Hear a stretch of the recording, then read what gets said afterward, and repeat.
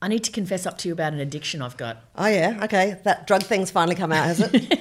And when you stood me up for that dinner the other night, we had this corporate dinner that we were supposed to go to, and Sales, because of this cough that she still sort of has. But, I mean, really, you could have made it. Coughing is the new, it's problematic. I don't have COVID, and you can hear in my voice I'm not super well. I've had a million negative COVID tests, but if you've got a bad cough and you go somewhere and you're coughing your lungs up like I constantly am, you can tell that everyone is displeased with you. Yeah, no, that's true, but still... You pulled out at like 4 p.m. and I'm like, that is dirty You found out at 4 p.m. You pulled out at 6 a.m. No, I pulled out at 6 a.m. because I had bad sleep. I had a great time at the dinner in the end, so it was good. But I was also sitting near David Anderson and I'm like, oh, well, I'm just going to tell him about your little drug problem. He's our big boss. My actual drug of choice is Harry Styles. I am addicted to watching clips from Harry Styles' recent Australian concert tour on TikTok. This is not what I was expecting. I loved that new album and I downloaded it as soon as it came out, and it's so catchy and I love all the songs on it. And then now I just also love Harry Styles. And so do you love him in a romantic way? Like, would you go there?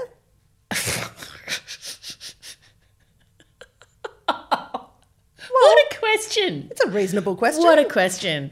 I'd go there. He looks like my son. Okay. It's hard to imagine because... Paging Dr. Freud to reception. The reality, Harry Styles wouldn't go there with me, so I feel like it's a pointless question. How do we know that? Well, I just know. He just wouldn't. You're one of the most beautiful women on television, according to former Prime Minister, I recall. He is... I think he's absolutely beautiful, but I think, like we were talking about Claudia Carvin the other day, she's got the magic sauce. He's got the magic sauce. You don't have to worry about saying the other day. Everybody can see that we're in the same clothes as the last podcast. True. Okay. And our dirty secret is out that sometimes we record two podcasts at once because we find it difficult to find a time when we're both available. I think Harry Styles has got the special sauce and I'm addicted to him, and I wish he could do In the Room with me like Lin-Manuel Miranda. Okay, this is interesting because I met this fascinating woman a couple of weeks ago when I was speaking at a thing in Perth, and her name's Borby Webster, and she is your basic triple threat. She's like a classical musician. She is an elite athlete, rowing. Yeah. And she's also hot. So anyway, but she established the Perth Symphony Orchestra. Oh. And see, now you're interested. She established the Perth Symphony Orchestra. Correct. The WA Symphony Orchestra. That's right, the Perth Symphony Orchestra. Right. So... Yeah. So hang on, so just so I've got this right. Mm. How old is she? Oh, she would be our age. Maybe so are you telling me there's a West Australian Symphony Orchestra and a Perth Symphony Orchestra? There's two separate orchestras. Mate, now you're testing my knowledge. Well, I'm just telling you, the WA Symphony Orchestras existed for decades. Well, the Perth Symphony Orchestra was established... when? Okay. Oh, Christ. Okay. I don't know when it was established, but I think maybe 10 years ago. It was established by her. So, what? Okay. Look, I'm all in favour of there being multiple orchestras, so that's good. Yeah. Okay. You sound suspicious, like you don't believe she exists. Well, I just, no. But also, she's like... I do believe she exists. She's got a really interesting philosophy that we talked about a bit. You know, like orchestras are still pretty male-dominated. Like there's lots of women, but often the lead performers are male. And, you know, there's a really interesting history that I wrote about in my 2014 book, The Wife Drought, about how orchestras started to change the way that they recruited and auditioned people. Yeah, they did because blind they were auditions. Yeah, right. Yeah. So they started doing blind auditions where the musicians would play behind a curtain, and it immediately changed the gender pattern of, you know, of recruitment. But anyway, she set up this orchestra that what's the word? Not part-time, sort of, you know, flexible, casual. Yeah, like so. Musicians that sometimes aren't eligible for major orchestras because they've got different time commitments. They're not always available on a Friday night or whatever. Like, right. So they play at different times. They bring in all these other interesting instruments. Like it's quite a kind of modern, and it's like very female dominated. Right. Anyway, that is all by way of background. She's a really interesting person. I really enjoyed meeting her. But she said to me, I am feeling sort of a bit embarrassed because I went to Harry Styles last night and I absolutely loved it. What's embarrassing about that? Well, because it's a bit teeny bopper, right? Like, so you know that book that we both loved by Tabitha, what's her face, the Benedict Cumberbatch one. Yeah. Sorry, her name is not a book about. Yeah, this is not a, which is like one of the it's an unbelievably funny book, but also makes this really subtle and interesting argument about, well, look, why is it that like we view some things as embarrassing, right? Yeah, like so if you're obsessed with motocross or golf or something, that's okay. But like if you're obsessed with, Harry Styles, downloading images of Harry Styles or, I haven't gone that far yet. That's a bit embarrassing. But I'm on the path. Yeah, okay. Yeah. So, and this woman was obviously, I'm a serious musician, and I think she went with her kid or something to the concert, and she surprised herself by absolutely loving it and walking out of there just a massive fan. Right. And I'm like, all right, why is that? And why do you find that embarrassing? She's like, oh, just, she obviously thought of Harry Styles as this sort of teeny bopper, teen idol. And I said, what did you like about it? She said, well, the audience was almost entirely female, and he was charming, respectful, he really looked after that audience, and he didn't talk down to them or anything like that. She said he had a host of really amazing female musicians, including a very kick-ass drummer apparently.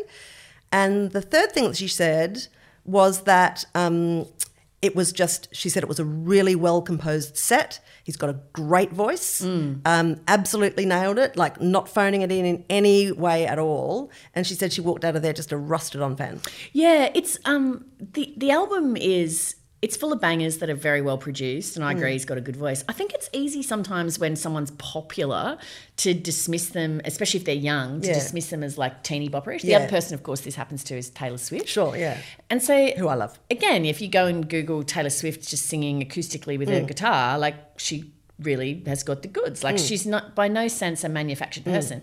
This, of course, goes back decades. Like you think when we were kids and Kylie Minogue first brought out music, it's really easy to be kind of dismissive of a young person. So if you look at Kylie and Kylie's career, like how can you possibly dismiss somebody who's had a 30-year career and carried their fans for 30 years and continues to bring out songs that are great, shows that are amazing? It's kind of I don't know what it is that prompts some kind of maybe snobbery or something. I don't know. Yeah. Anyway, you're now obsessed with Harry Styles, so that's I love good. Him. Yeah. But so I want to see that film though, because I don't know. Somebody, You mean Don't Worry, Darling? Yeah. I watched it. I watched it on the way back from Perth on that very same flight because I had this conversation with this woman about Harry Styles, and then I remember my friend Lara, actually, who knows a lot about movies, saying to me, I actually think that's a really good film. And it kind of got like brushed a bit. Like it was overshadowed by the fact that he was having an affair with Olivia Wilde in real life. Who's the director. Yeah. She was having a terrible breakup with Jason, I think his name's pronounced Sudeikis, who's Ted Lasso.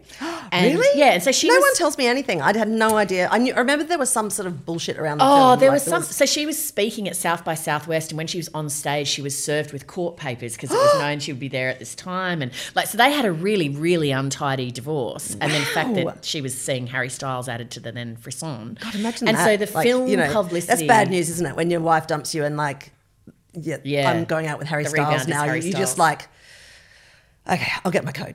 Yeah. And so the rounds of the film publicity was kind of a bit derailed by their romance. And then I guess also the fact that it was kind of Harry Styles' first sort of foray into film, and so everyone was waiting to see, well, is he going to translate on screen as an actor? I thought he was fine.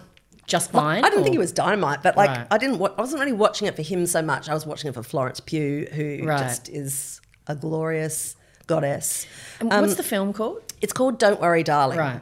And it's I guess it's sort of a thriller, really, in the end. I mean, it starts off, it's a bit sort of, so Florence Pugh and Harry Styles are married, and they live in this township that's been built in the desert. And it's all sort of 50s, mid-century chic, like she's wearing. So you kind of get the sense that it's set in the 50s, but then there's like modern stuff going on. So you're like, oh, what's going on here? Anyway, it looks like a movie set, like it's, yeah. And beautiful design, the houses. And essentially it's a community of beautiful young couples, husbands and wives, who are, the husbands all go off to work every day, drive through the desert to this plant, factory, something. They're working on something and the wives aren't allowed to know exactly what they do. And the whole enterprise is run by this charismatic guy. Florence Pugh is like incredibly happy. They have sex all the time. She loves cooking and shopping with the other wives and stuff. And then she starts, like there's a neighbour who sort of goes crazy and walks into the desert with her son, and then the son disappears and she's like never the same again. She's very troubled and she's starting to say things about what's happening out there, what they're doing, you know, we need to tell somebody, we're being watched, you know, and all this sort of stuff. So then this sort of creepiness like comes in. And then as Florence Pugh's character becomes more and more unsettled and she starts to wonder what's going on. She starts to fall apart and then the Empire strikes back, like they start trying to drug her and, you know, anyway. And then, so it sort of really develops as a sort of like almost a sci-fi kind of thing. And, you know, I hate sci-fi, but I stayed for the frocks basically. And it's I thought it was a really assured piece of directing actually. Oh, okay, and right. I enjoyed the film. I really enjoyed it actually. And I thought, yeah, Harry Styles was good. Very handsome and, you know, I would say that he is, you know, he absolutely pulled it off. I wouldn't say like, oh my God, where have you been all this time? Like, why haven't you been in films? But like it was very respectable. Solid. Yeah. Right. I won't do a deep dive on this, but just stuff I've been watching, Kunk on Earth. I know I'm a bit late to that because everyone's already gone on about how funny Kunk on Earth is.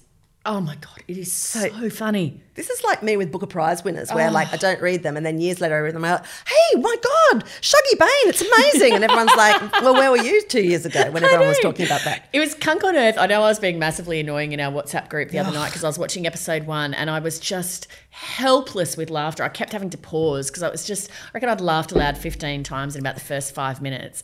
And then I got to a point where I'd pause and I'd go, oh my God, because I knew you'd all watched it. What about when she said blah, blah. Anyway, finally like by the end message after message after, we're like, yes, it was thank funny. you. We have it watched was funny Kunk when on we Earth. watched it weeks ago. But to give people an idea of the style of humour, that episode 1 ends with her saying, next time on Kunk on Earth, we look at these 2 great books of history, the Bible and the Quran, and we answer which one is the best. God, it made me laugh so hard. It's so good. I laughed out loud yesterday and I actually brought the book in.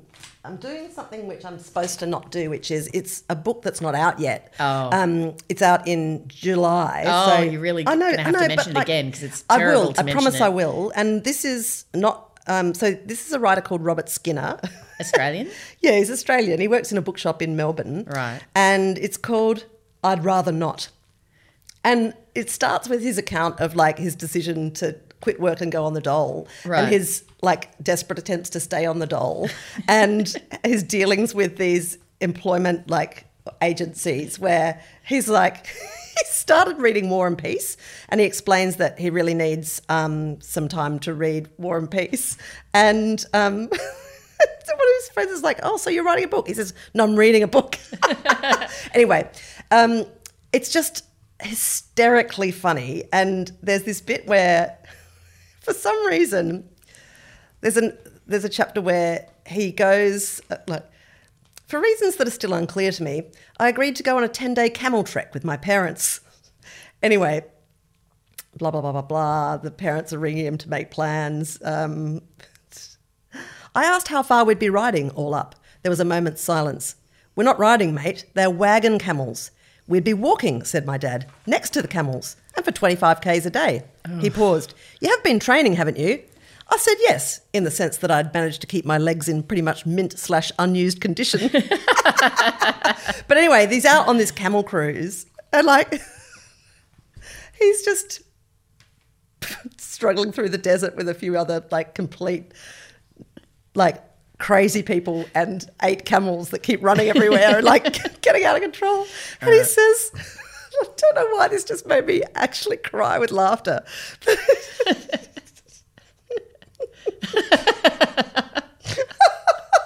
Just like, fuck, this better be funny, otherwise it's going to be the greatest. It's been quite a build-up. There's a peculiar anguish to seeing your own parents suffer. If it's your children suffering, you know or hope that it's because they're still building their characters, that the world will accommodate them somehow. But if it's your parents, you know that things are probably only going to get harder for them. The world for them is a cruise liner steaming towards the horizon, leaving them bobbing alone in the vast, lonely ocean with only each other. My dad said, Jesus Christ, Bob, do you have to say all this shit out loud? It's pretty bleak.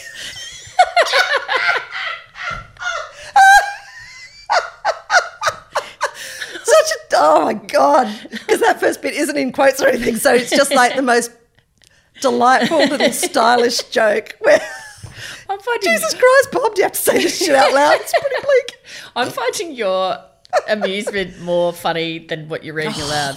That's gutting, but like, anyway, I don't know. You better mention it when it's actually for sale, because how gutting would it be to this author that you're talking about his book and it's not out yet? I did actually text the publisher and say, am I allowed to read a little bit? I promise I'll mention it again. So like, put it in your thing. I'd rather not, by Robert Skinner. All right. Just very funny. Now, you know how I said in the last podcast about how the universe like throws things at you and you're like, oh, how strange, I'm reading these things around the same kind of thing. Yeah, so like us with Harry Styles. Like you have fallen in love with him and I've just watched his movie. Yeah. That was not planned. 2 books that I read recently that had similar themes. One was called The God of No Good by Sita Walker, and one's called Hip Hop and Hymns by Manyo Bobo. Okay. Now, The God of No Good by Sita Walker I came across because she's a chatter, and she posted in the group, I wrote this book, it's my first book, I'm so proud of it, blah, blah. And the only reason it caught my eye was because she's a teacher in Brisbane, and I love reading a book set in Brisbane because there's just not that many of them. So I thought, okay, great, I'll go get that. So I got that. She's a woman in her 30s. It's a memoir, but it kind of reads almost like a coming-of-age book, even though she's in her 30s. So it's basically about so her family's from India. She's grown up in the Baha'i faith. Her relationship with her husband's fallen apart and they're splitting, and she's met a dude via a dating app, and so she's dipping a toe in the water. And the kind of context is she's doing that kind of present-day life unraveling, trying to rebuild, but then looking back at couple of generations back at the women in her family and how that plays, and also just the role of faith in their family, which is really interesting. And so I enjoyed that. Then I picked up a book that's been sitting on my desk for a while because Manyo Bobo is one of my colleagues. She used to work with me on Late Line ages ago. Right. And then strangely enough, it had some similar themes in that she's exploring, as the title might explain with hymns, quite a bit about her Christian faith and her mother's Christian faith and the role of that in her life. But also it's also a memoir. Manyo's family's from Ghana. It's about growing up in Muswellbrook.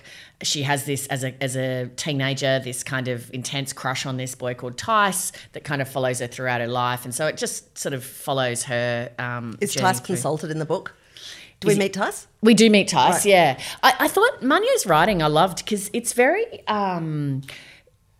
she really captured a sense of place really well. Like I felt like Muswellbrook in the writing, and I felt there's a bit where she's in New York and I really felt like New York, and Tice and Manyo's mother felt like very real, kind of fleshed out, and you know they are real because it's a memoir, but they felt real to me, and that's actually quite hard to do, I think, in writing, is to make people feel fully complex and to not reduce them to, you know, sort of just being two-dimensional. But just to give you a sense of the writing style, and I think you'll understand why I liked it when I read this. So it starts with, this is the opening.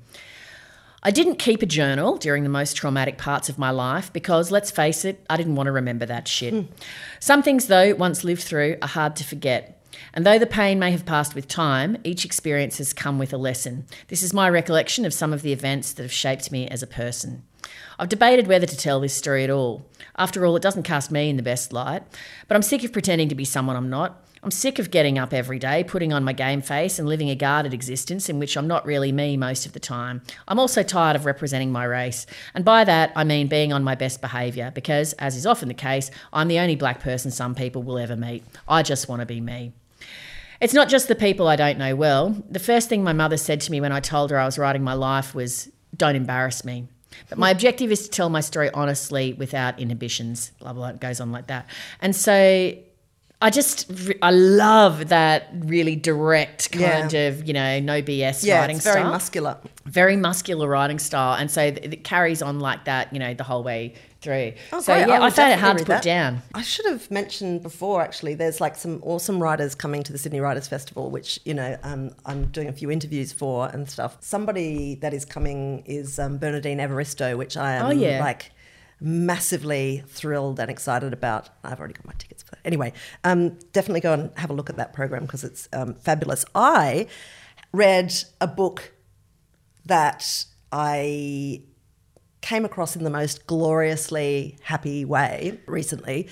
I went to Melbourne to talk at a thing, doing a lot of talking at things, and I sat next to, so you and I would have responded to this situation differently, I think. So I get on the plane and I put my bag up and there's a woman sitting in the window seat and I'm sitting next to her and I say, oh, hi, and she looks up and she goes, chatter, full chatter. Right. And she's just like, oh my God, which is like hilarious. I mean, you and I don't get, sort of Harry Styles reactions from people, but when we run into a full platinum chatter, then it is actually like being a movie star or something, which is like extremely nice if you're having a tough day and someone's like, I'm so pleased to meet you. And you're kind of like, oh, amazing. So we sat down and she's like, I'm not going to be one of these people that just is at you the whole flight.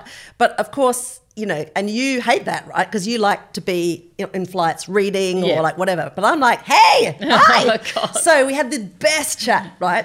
And it was the second time that had happened to me because on the way back from Perth, I sat next to this woman called Anita, who was also a chatter and just one of the funniest people I've ever met. She's hysterical. Chatters are very easy to talk to, aren't they? Yeah. And also, we established, very early on in the conversation that she had ADHD. Right. I'm like, ha, ha, ha. Because, I get that. Anyway, so there was a lot of, But anyway, so Greta, who's the woman on the Melbourne flight, is an extremely voracious reader. Right. And so we straight away just got into talking about books. And she said, have you read this book called Vladimir by, what's the name of the writer? Julia May Jonas. Yeah. So it was published last year. And I'm like, no, should I? She's like, oh, yeah, I think you should. I think, yeah. Anyway, so Vladimir is, I also texted Helen Garner to advise her about this book, because you'll understand why when I explain the plot. So Vladimir is a story told by a narrator whose name you never find out. And she's like a sort of mid-50s English lecturer at a American university. And she has a husband who's the head of department. And over their 30-year relationship, she's aware that he has regularly shagged his students. And she's been sort of loosely aware of it. She's not that fussed because they have a relationship where they have, they love each other very much and they're used to each other and they work together well, but they also have separate lives and interests. And she's frankly, relieved that he's not pestering her for sex all the time. So, But then what's happened when the book starts is that 7 of the women that he slept with have got together and made a group complaint about him. Great. Right? That sounds right up my alley. That's right up my alley. Right. Yeah. And they're not arguing that the relationships weren't consensual. What they're arguing is that it was inappropriate. Yeah, right. And anyway, she's kind of in a bind because she thinks, listen, you guys chased my husband. You were right into it. You can't now complain.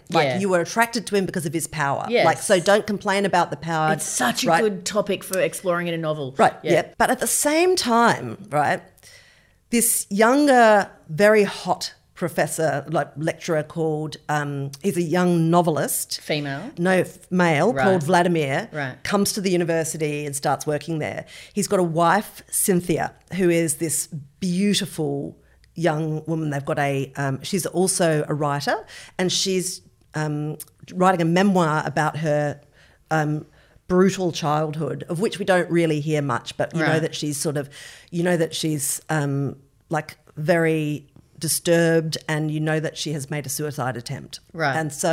And Vladimir, who has written this novel that's just been published, which is terrific, came and did the interview for this position and mentioned in the interview that his wife had tried to harm herself. Right. And he actually made that a pitch for, like, we really need to come and live somewhere, you know, out of the big city in a college town like this. So then he got the job.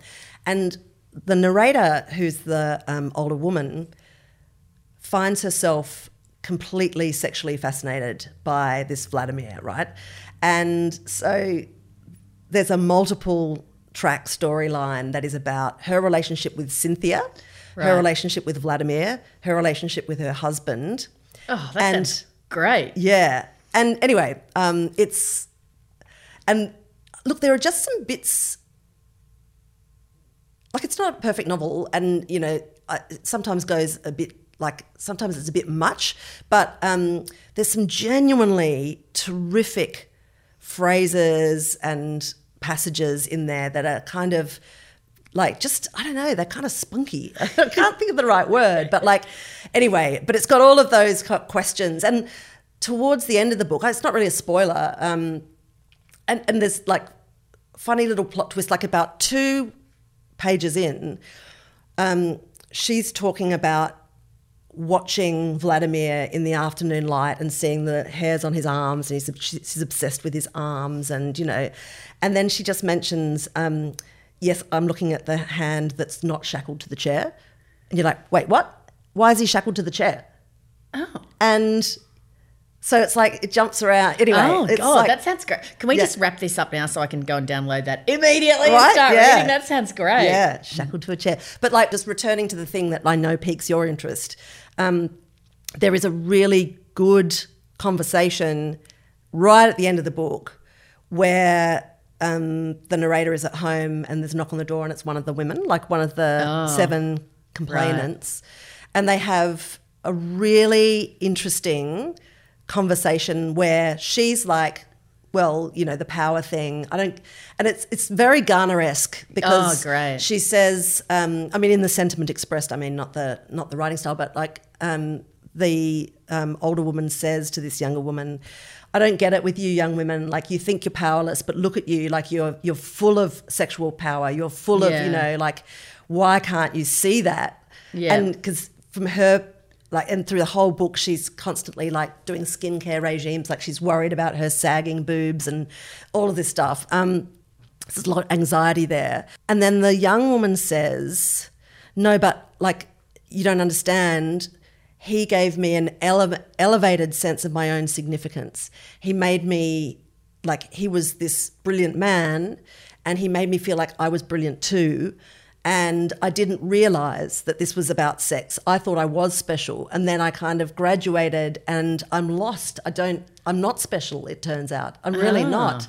And I feel like he took that, like, it's such an interesting... That's really interesting. It was a really interesting perspective. I guess that's kind of any relationship though, right? Because whether there's a power imbalance or not, because the relationship, if you particularly fancy someone, they make you feel special. And then if they cease to fancy you, then you feel unspecial. But I think the point she's making, I mean, listen to me making this character a real person. I can't wait to read it, yeah. The point that she's making is, I'm drawn to your brain and your expertise. I'm at university, my brain is exploding with all these new ideas, and you know everything and I know nothing. Yeah. And half of the thrill is sitting around and talking about Sartre or whatever. Yeah. And you made me think that I was on your level, and really you were just sitting around waiting to get into my pants, you know, and going, yes, you're so clever, you know. Yeah. It was just a really interesting perspective. That is really interesting. But I can't wait to read it so we can have a proper discussion. But then I also feel like, why is there no acknowledgement of the transaction? Like, he's getting sex, she's getting made to feel special. Like, I don't understand. It's kind of transactional. And also, just because he wanted to have sex, she presumably did too, since it was consensual. But also, like, why he probably did think she was special. well, I mean, read the book and we'll discuss it. But Yeah, I can't wait. It was just it was a well-articulated, different angle from what I've thought about before. Good. Yeah. It sounds really good. Yeah. It's great. So thanks, Greta.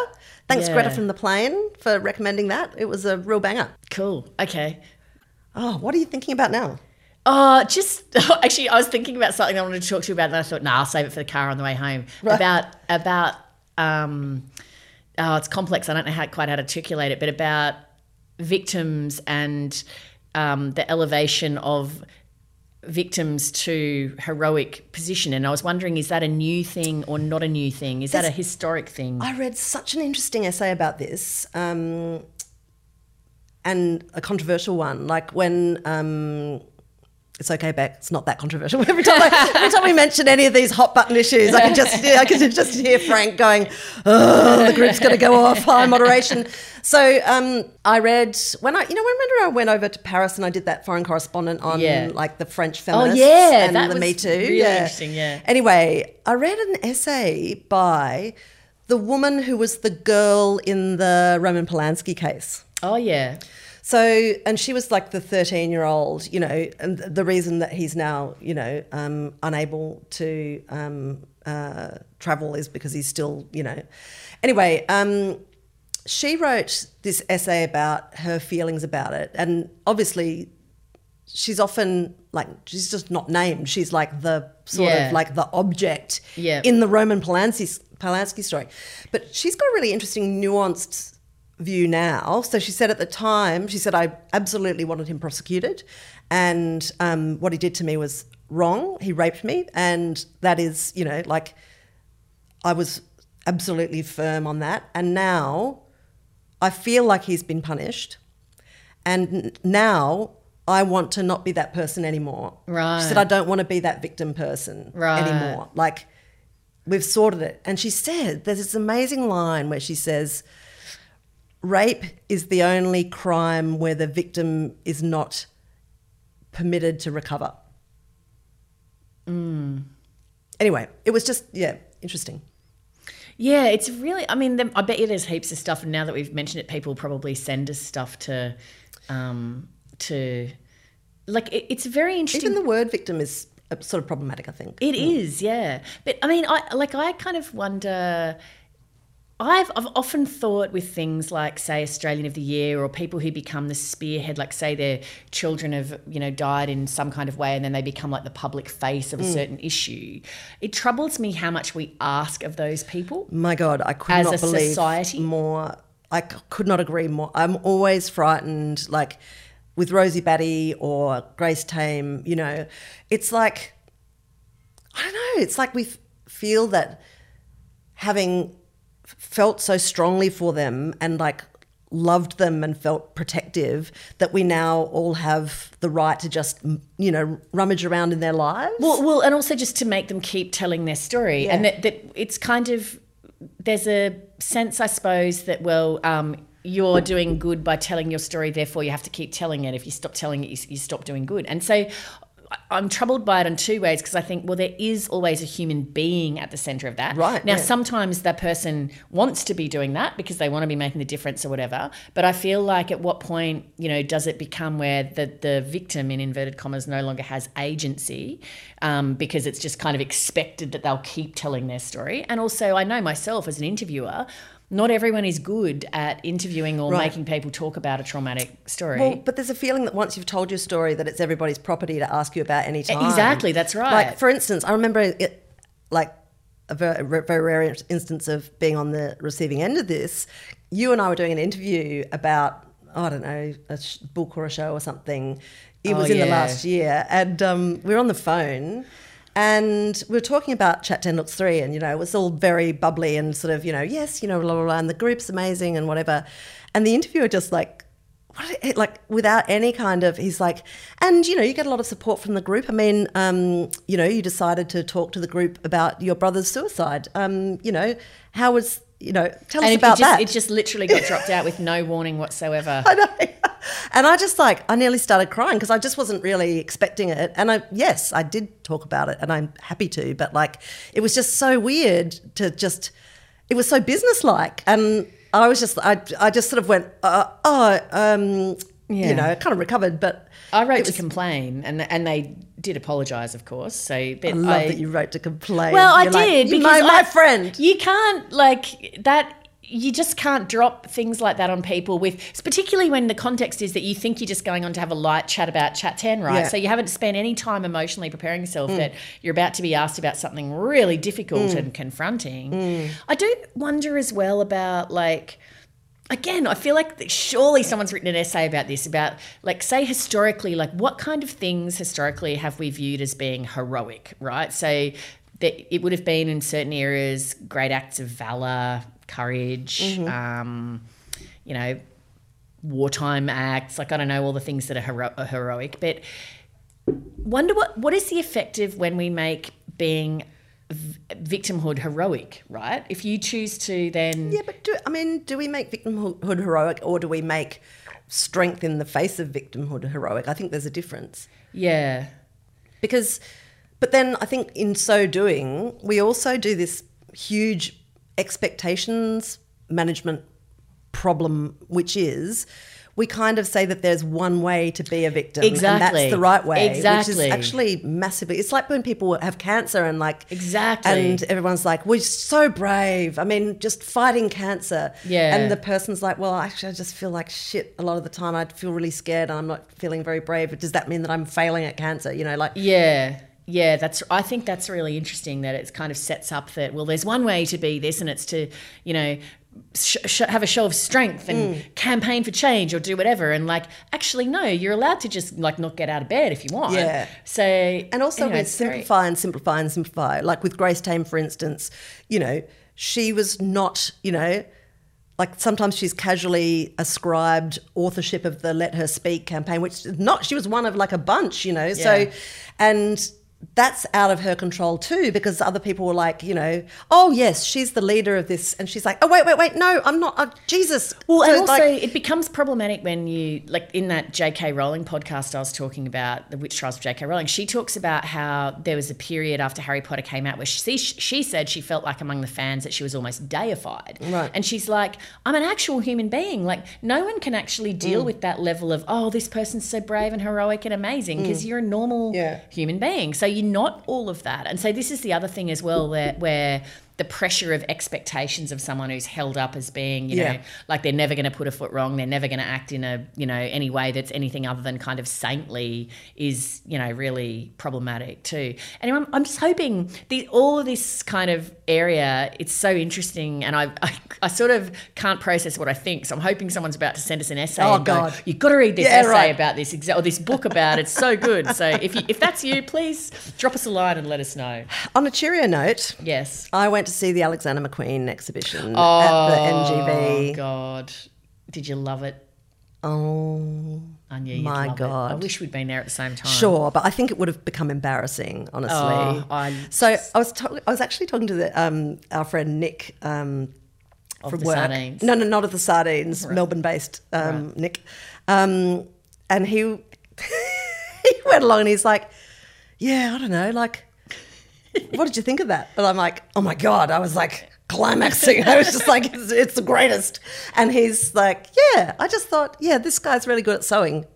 But that dress looks really similar to that dress. And I'm like, oh. So, I mean, you know, I watched that biopic about Alexander McQueen. And I really enjoyed it. I thought it was a good film, and I found out a lot about him.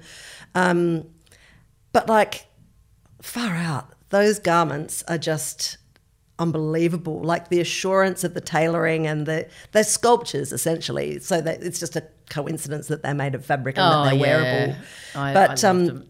I loved about the exhibition the fact that you got this really deep account of all of his influences. Yeah. So there would be like a maybe a collection of garments, but there'd be also this sort of, you know, 14th century oil painting, you know, on which, you know, that he was sort of inspired by, and just the broad, small C Catholic range of things that made him think. And it was imagine great. having a brain that worked like that. Just incredible. It was so well curated, wasn't it? It really was. And then also there'd be like sort of original 18th century corsetry and like gowns that influenced this particular, show. And it was just the depth of thought that went into it. Like his creative process was absolutely astounding, I thought. Yeah, I was just walking around in raptures at that. I could not have loved it more. That dress looks a bit similar to that dress. Get in the bin, Nick. Right, now we need to get going. Yeah, we do. Cool. All right. See you next time. Yeah. Next time I see you, I will have watched some of the new season of Succession. Yeah, okay, all right. Can't wait to talk about that. Bye. Bye.